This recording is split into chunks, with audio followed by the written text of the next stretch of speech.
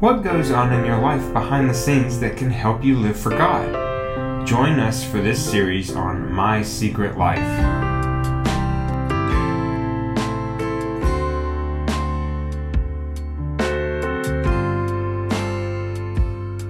Romans chapter number 13 tonight. Romans chapter number 13. And I want you to find your place there in the Word of God. I want you to stand up with me tonight. Romans chapter number 13. And I want to look at this passage of Scripture. And we started a couple of weeks ago talking about my secret life. We didn't get to it last week because Brother Johnny Daniels was here. Did y'all enjoy him? Boy, wasn't he a blessing? Fireball for 80 years old. And he's looking for his next thing that he can do for the Lord. I love people like that. Reminds me of old Caleb. Y'all remember Caleb in the Bible, 85 years old. Give me that mountain. Most of us are saying, give me that rest home. And he's over there saying, give me that mountain. Romans 13 tonight, and I want to begin reading in verse number 11. Now let's look down through verse number 14. And that knowing the time, that now it is high time to wake out of sleep, for now is our salvation nearer than when we believed. The night is far spent, the day is at hand. Let us therefore cast off the works of darkness, and let us put on the armor of light. Let us walk honestly as in the day, not in rioting and drunkenness, not in chamberness and wantonness, not in strife and envying, but put ye on the Lord Jesus Christ, and make not provision for the flesh to fulfill the lust thereof. And I want to call your attention tonight. I love this little phrase. It said, let us therefore cast off the works of darkness in verse number 12. And let us put on the armor of what? Say that word with me. Light. Let's say it like we mean it. Light. With the help of the Lord tonight, I want to preach on this subject. A radiant light in a lethargic world. A radiant light in a lethargic world. Let's pray together. Our gracious Heavenly Father, I pray that you'd help us tonight, the few moments we have together, that God, you would challenge us and charge us about that one light that we had. God, that light that we learned way back yonder in preschool, Sunday school. This little light of mine, I'm going to let it shine. And I pray that you'd help us, and we'll thank you for it. In Jesus' name we pray. And all God's people said, amen and amen. You may be seated tonight. How many of y'all remember being in Sunday school way back yonder and learning that song, This Little Light of Mine, I'm going to let it shine? 3 of us, wonderful. The rest of us are going to go join Miss Debbie's class on Sunday. We all know that little song and hide it under a bushel. No, I'm going to let it shine. When we think about our light is what are we when nobody else is around? How many of you know that God knows the real you tonight and God knows the real me tonight? You and I are living in a very lethargic world. The attitude of this day is much of carelessness. If it doesn't concern me, I'm not too worried about it. Have you seen that in today's society? It is a time of complacency. Oh, well, it's not me, it's them that's going through things. And it's a time of coldness. Have you ever seen such a time where it seems like nothing bothers people anymore? I mean, you think of all the atrocities that are happening over there in the nation of Israel, and yet there are cold and callous people to the atrocities that have taken place on the Jewish people. We see things that have happened in our day and hour and how murder has filled our streets, and it seems like we've lost our tears and we're broken over what's going on just around us. People ODing with drugs, and where is our burden for those broken homes and those broken lives? And it seems like we can just go through the motions, and if we're not careful, you and I can just find our place in a very lethargic world. But when I come to this passage of Scripture, the Lord is saying, hey, listen, it's time for you and I to realize it's high time. The coming of the Lord is drawing nigh. It's not time to hide our light under a bushel. It's time to let it shine. Listen, if there was ever time for the people of God to say, now is our opportunity, knowing the time, knowing the time that it is high time to awake out of our sleep. It's time to rub the sleepy out of our eyes and wake up and say, I've got one life and I got one light. Help me to make it count for the glory of God. I only get to go around one time, but Lord, help me to make the most of it. God, I want my light to shine at home. God, I want my light to shine at my work. I want my light to shine in the community. God, and I don't want just any old light. God, let it be a radiant light in a lethargic world. When I come to this passage of Scripture, because see, that's my secret life. Lord, how can I have a radiant life that will shine at home? God, how can I have a radiant life that will shine at work? God, how can I have a radiant light that will shine in our community when it's all around me? It seems there is a lethargic world around me. How do I do that? Let me give you 3 thoughts real quick tonight, and we can go get us a hamburger. And all God's people said, amen. Number 1, here's the first key. We've got to be conscious of corruption. We've got to be conscious of corruption. Look at verse number 12 with me. The night is far spent, the day is at hand. Let us therefore, look at this, cast off the works of what? Darkness. Cast off the works of darkness. What does that mean? Some of y'all will get this. It means to throw off, just like you do covers when you get hot. Do I got anybody that gets a little hot? And I mean, if you're underneath those covers, watch out, because it's fixing to get on like Donkey Kong. And I mean, they're going one way, and them covers are going the other way. You know, when a woman is going through the change, poor man's freezing to death. Some of you women can identify with that, and some of you husbands are ashamed to even nod your head, but the truth was known. I remember years ago, Amy and I were going down the road, and she started, and she was cold, and so she got a blanket, she's sitting up there in the front, and she went to sleep on me. See, my crowd, the moment we get on the interstate, I look ahead, and their eyes look down. Anybody else travel with people like that?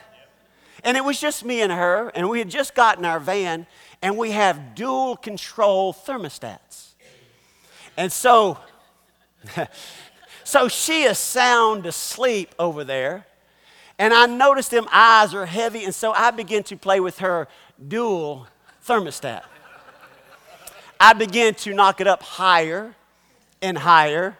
I just wanted to see how long before she came out of that chair. And see, she was wrapped up in that blanket, and she can't stand for her feet to be hot.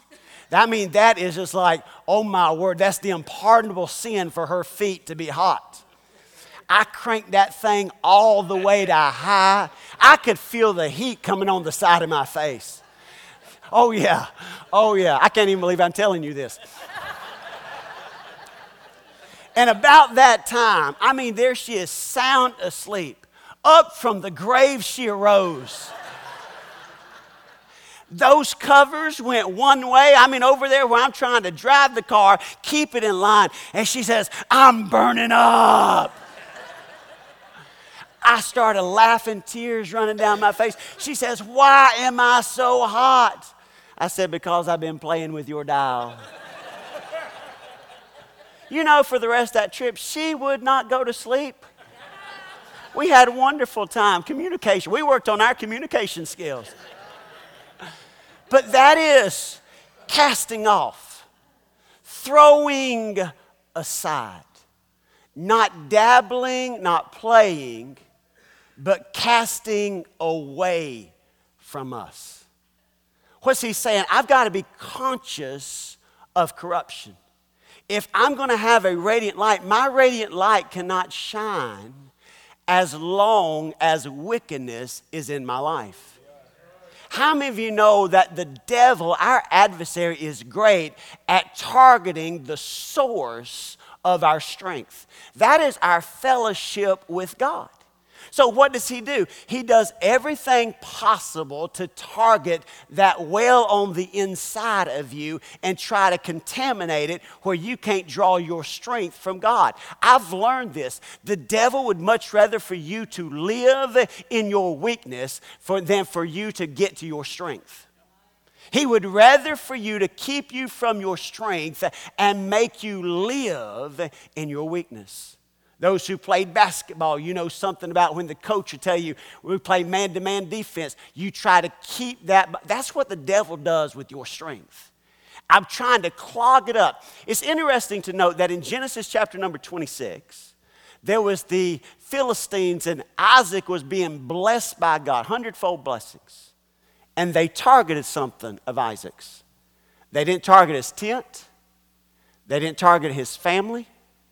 They didn't target his health. They targeted his wells.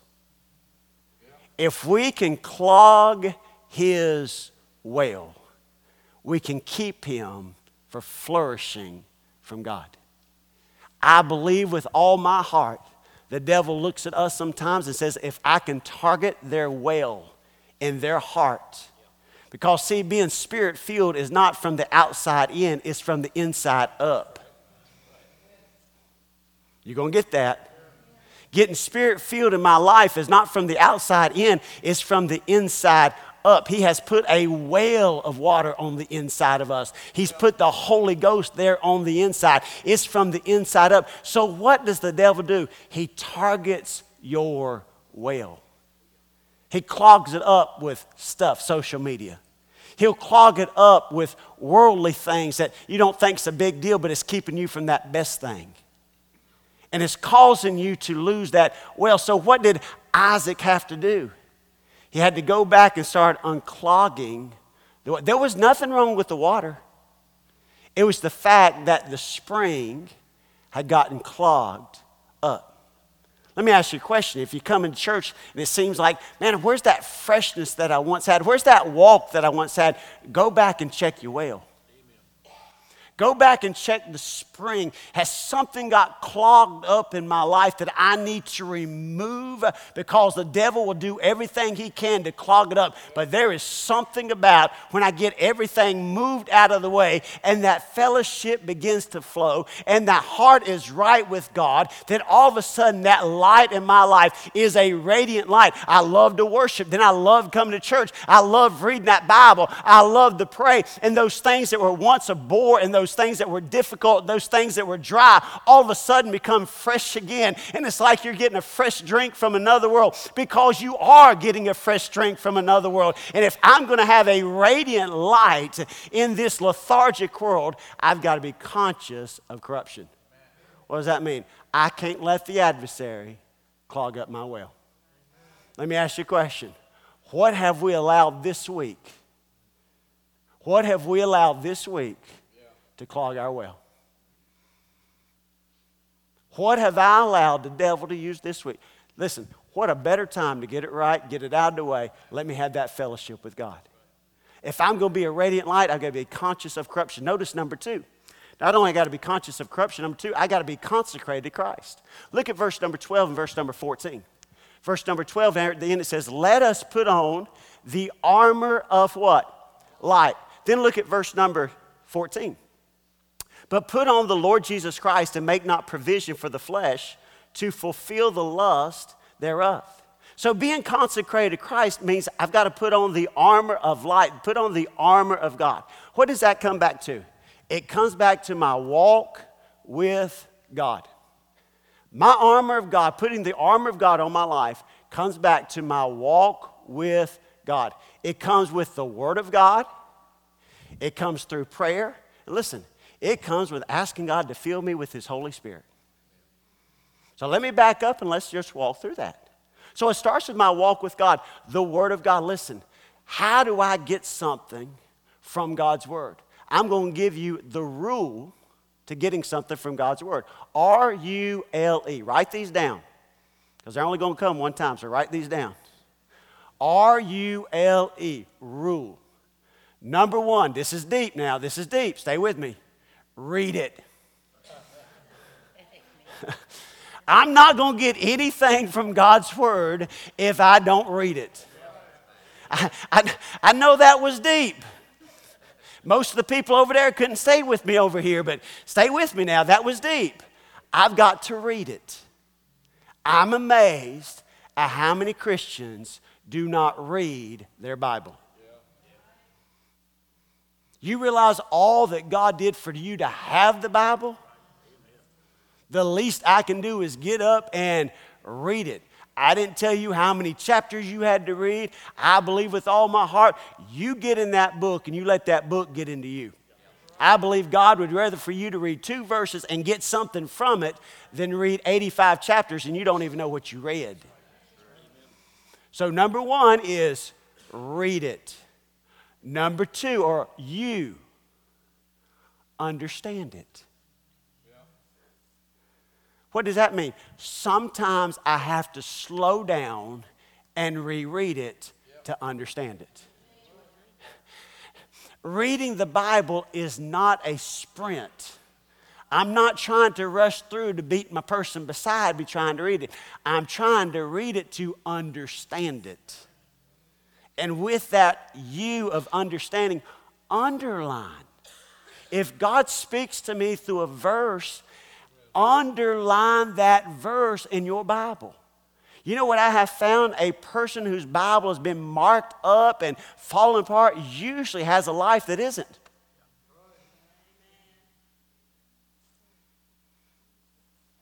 A person that has a Bible that is marked up and fallen apart usually belongs to a person whose life isn't. Why? Because they're learning the secret. I'm going to read God's Word. Then I'm going to understand and underline in God's Word.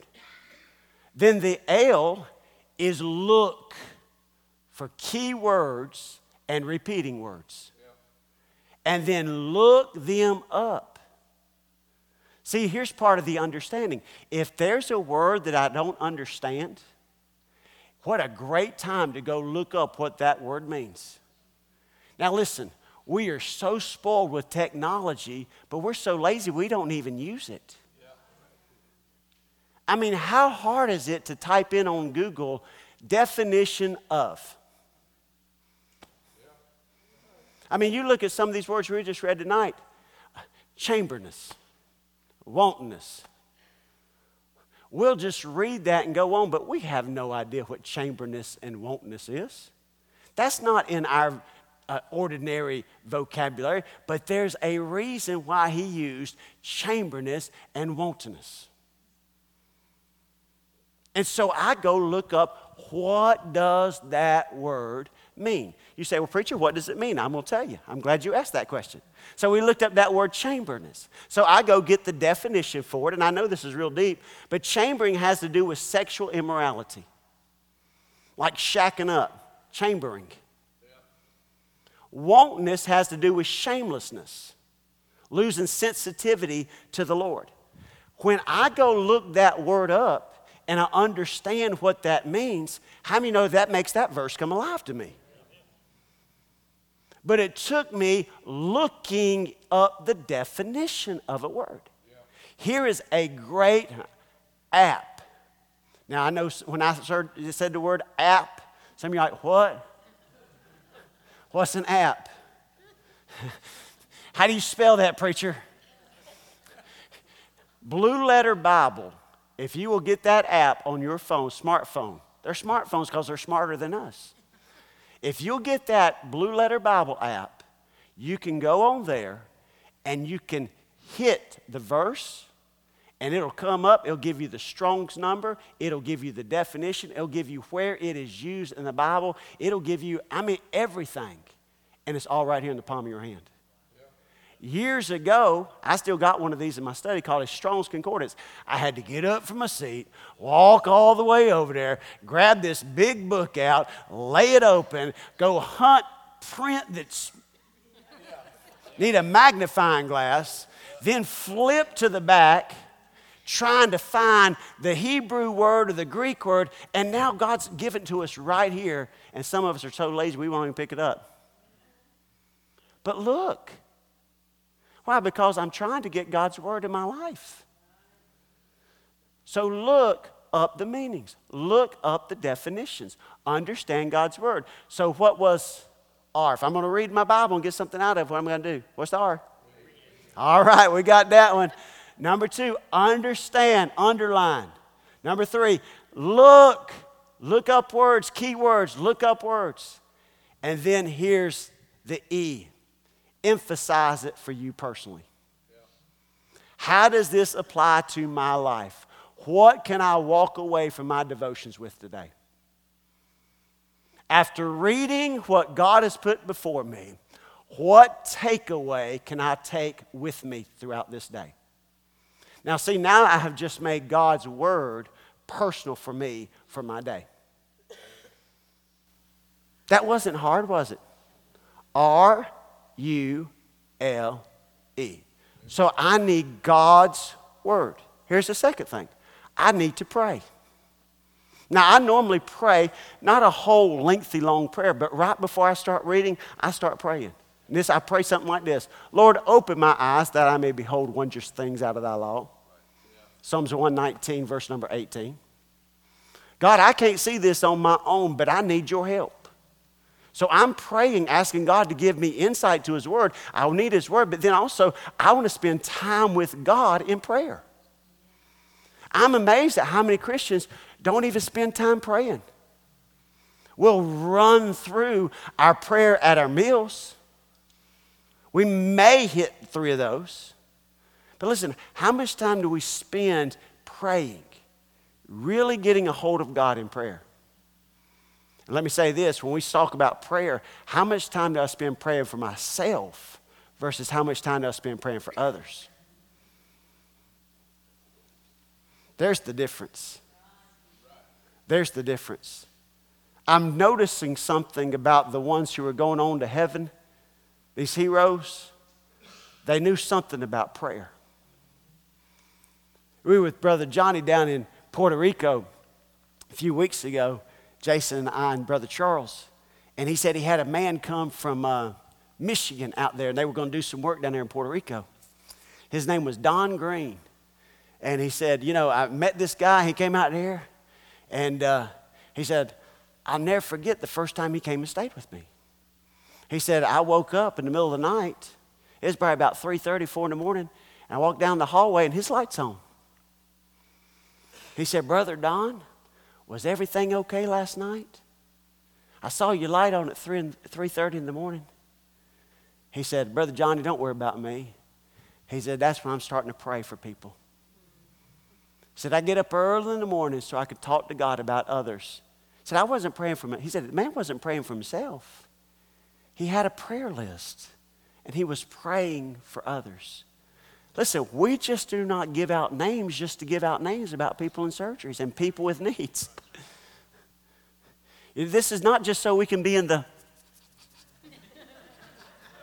No. I know there are some, that's all they want. I want to know every little detail. But that's not why we do this. Why do we talk about somebody in surgery? Why do we talk about... Because we want our people to go pray for them. Did you hear Randall what he talked about? He said, I couldn't pray. Listen, when he was laying in a coma, he couldn't pray, but there were people that were praying for him. And in my time with God, I want to read the Bible. In my time with God, I want to spend time in prayer. And in my time with God, I want to ask him to fill me with his Spirit. So I do not go into this lost world. I do not go into my job half filled with the Lord, but I go full of faith and full of power and full of the Spirit of God. How many of you know that the Bible says in Ephesians 5:18, be not drunk with wine where is excess, but be filled with the Spirit. That's a command. That is a command where you and I constantly, God, fill me today and use me. I got all the Holy Ghost when I got saved. Don't miss that. I got all of him the day I got saved. But being filled with the Spirit is giving him all of me. God, fill me with you today. That means you take control. That's what being filled with the Spirit is. And listen, if I'm going to have a radiant light, that's the consecration I got to have to Christ. I want to be in that Bible. I want to pray.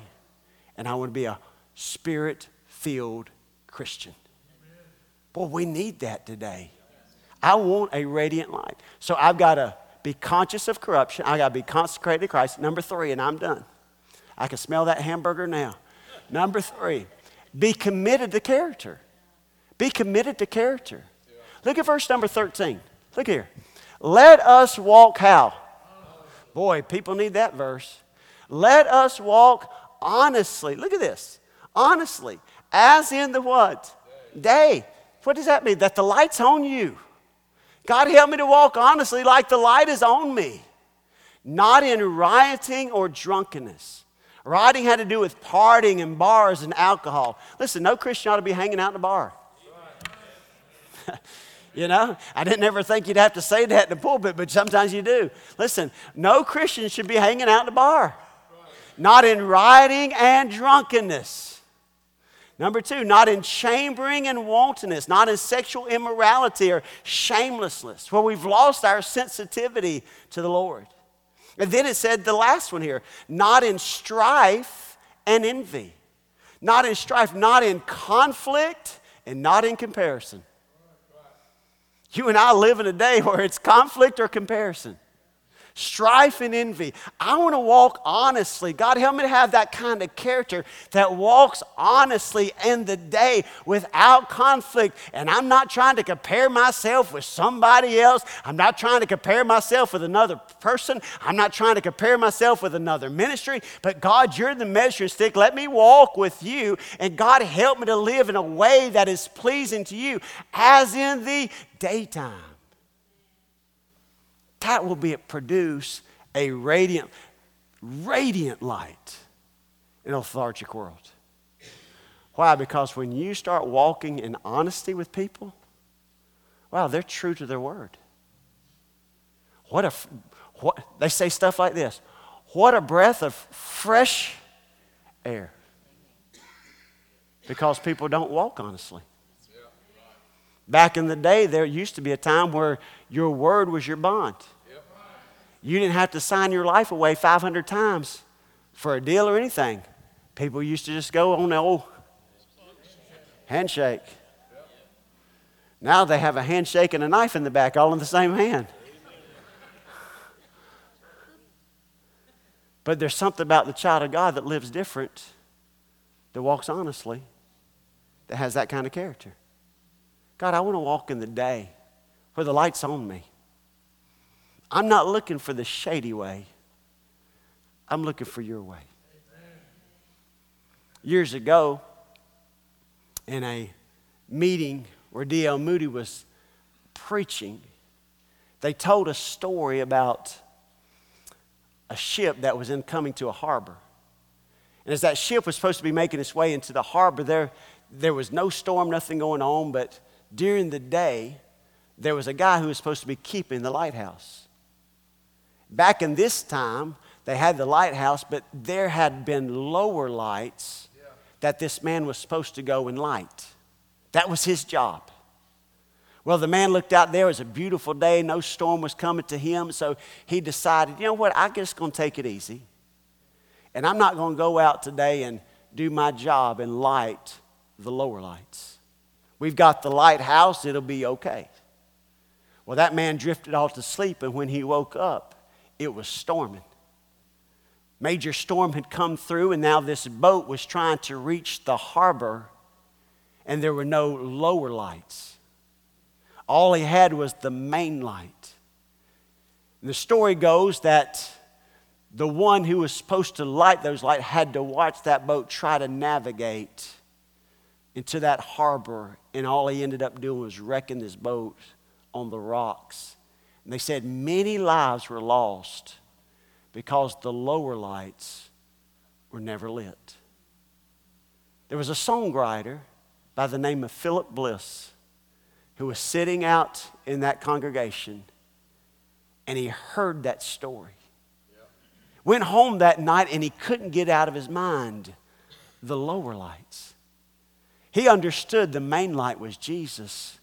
But it's like God was speaking to him, you're the lower light. And when your light is not shining, and when your lower light is not lit, how many people end up shipwrecked? How many lives have been lost because of what I thought was just one little light, a lower light, that was never lit. You and I are the lower lights tonight.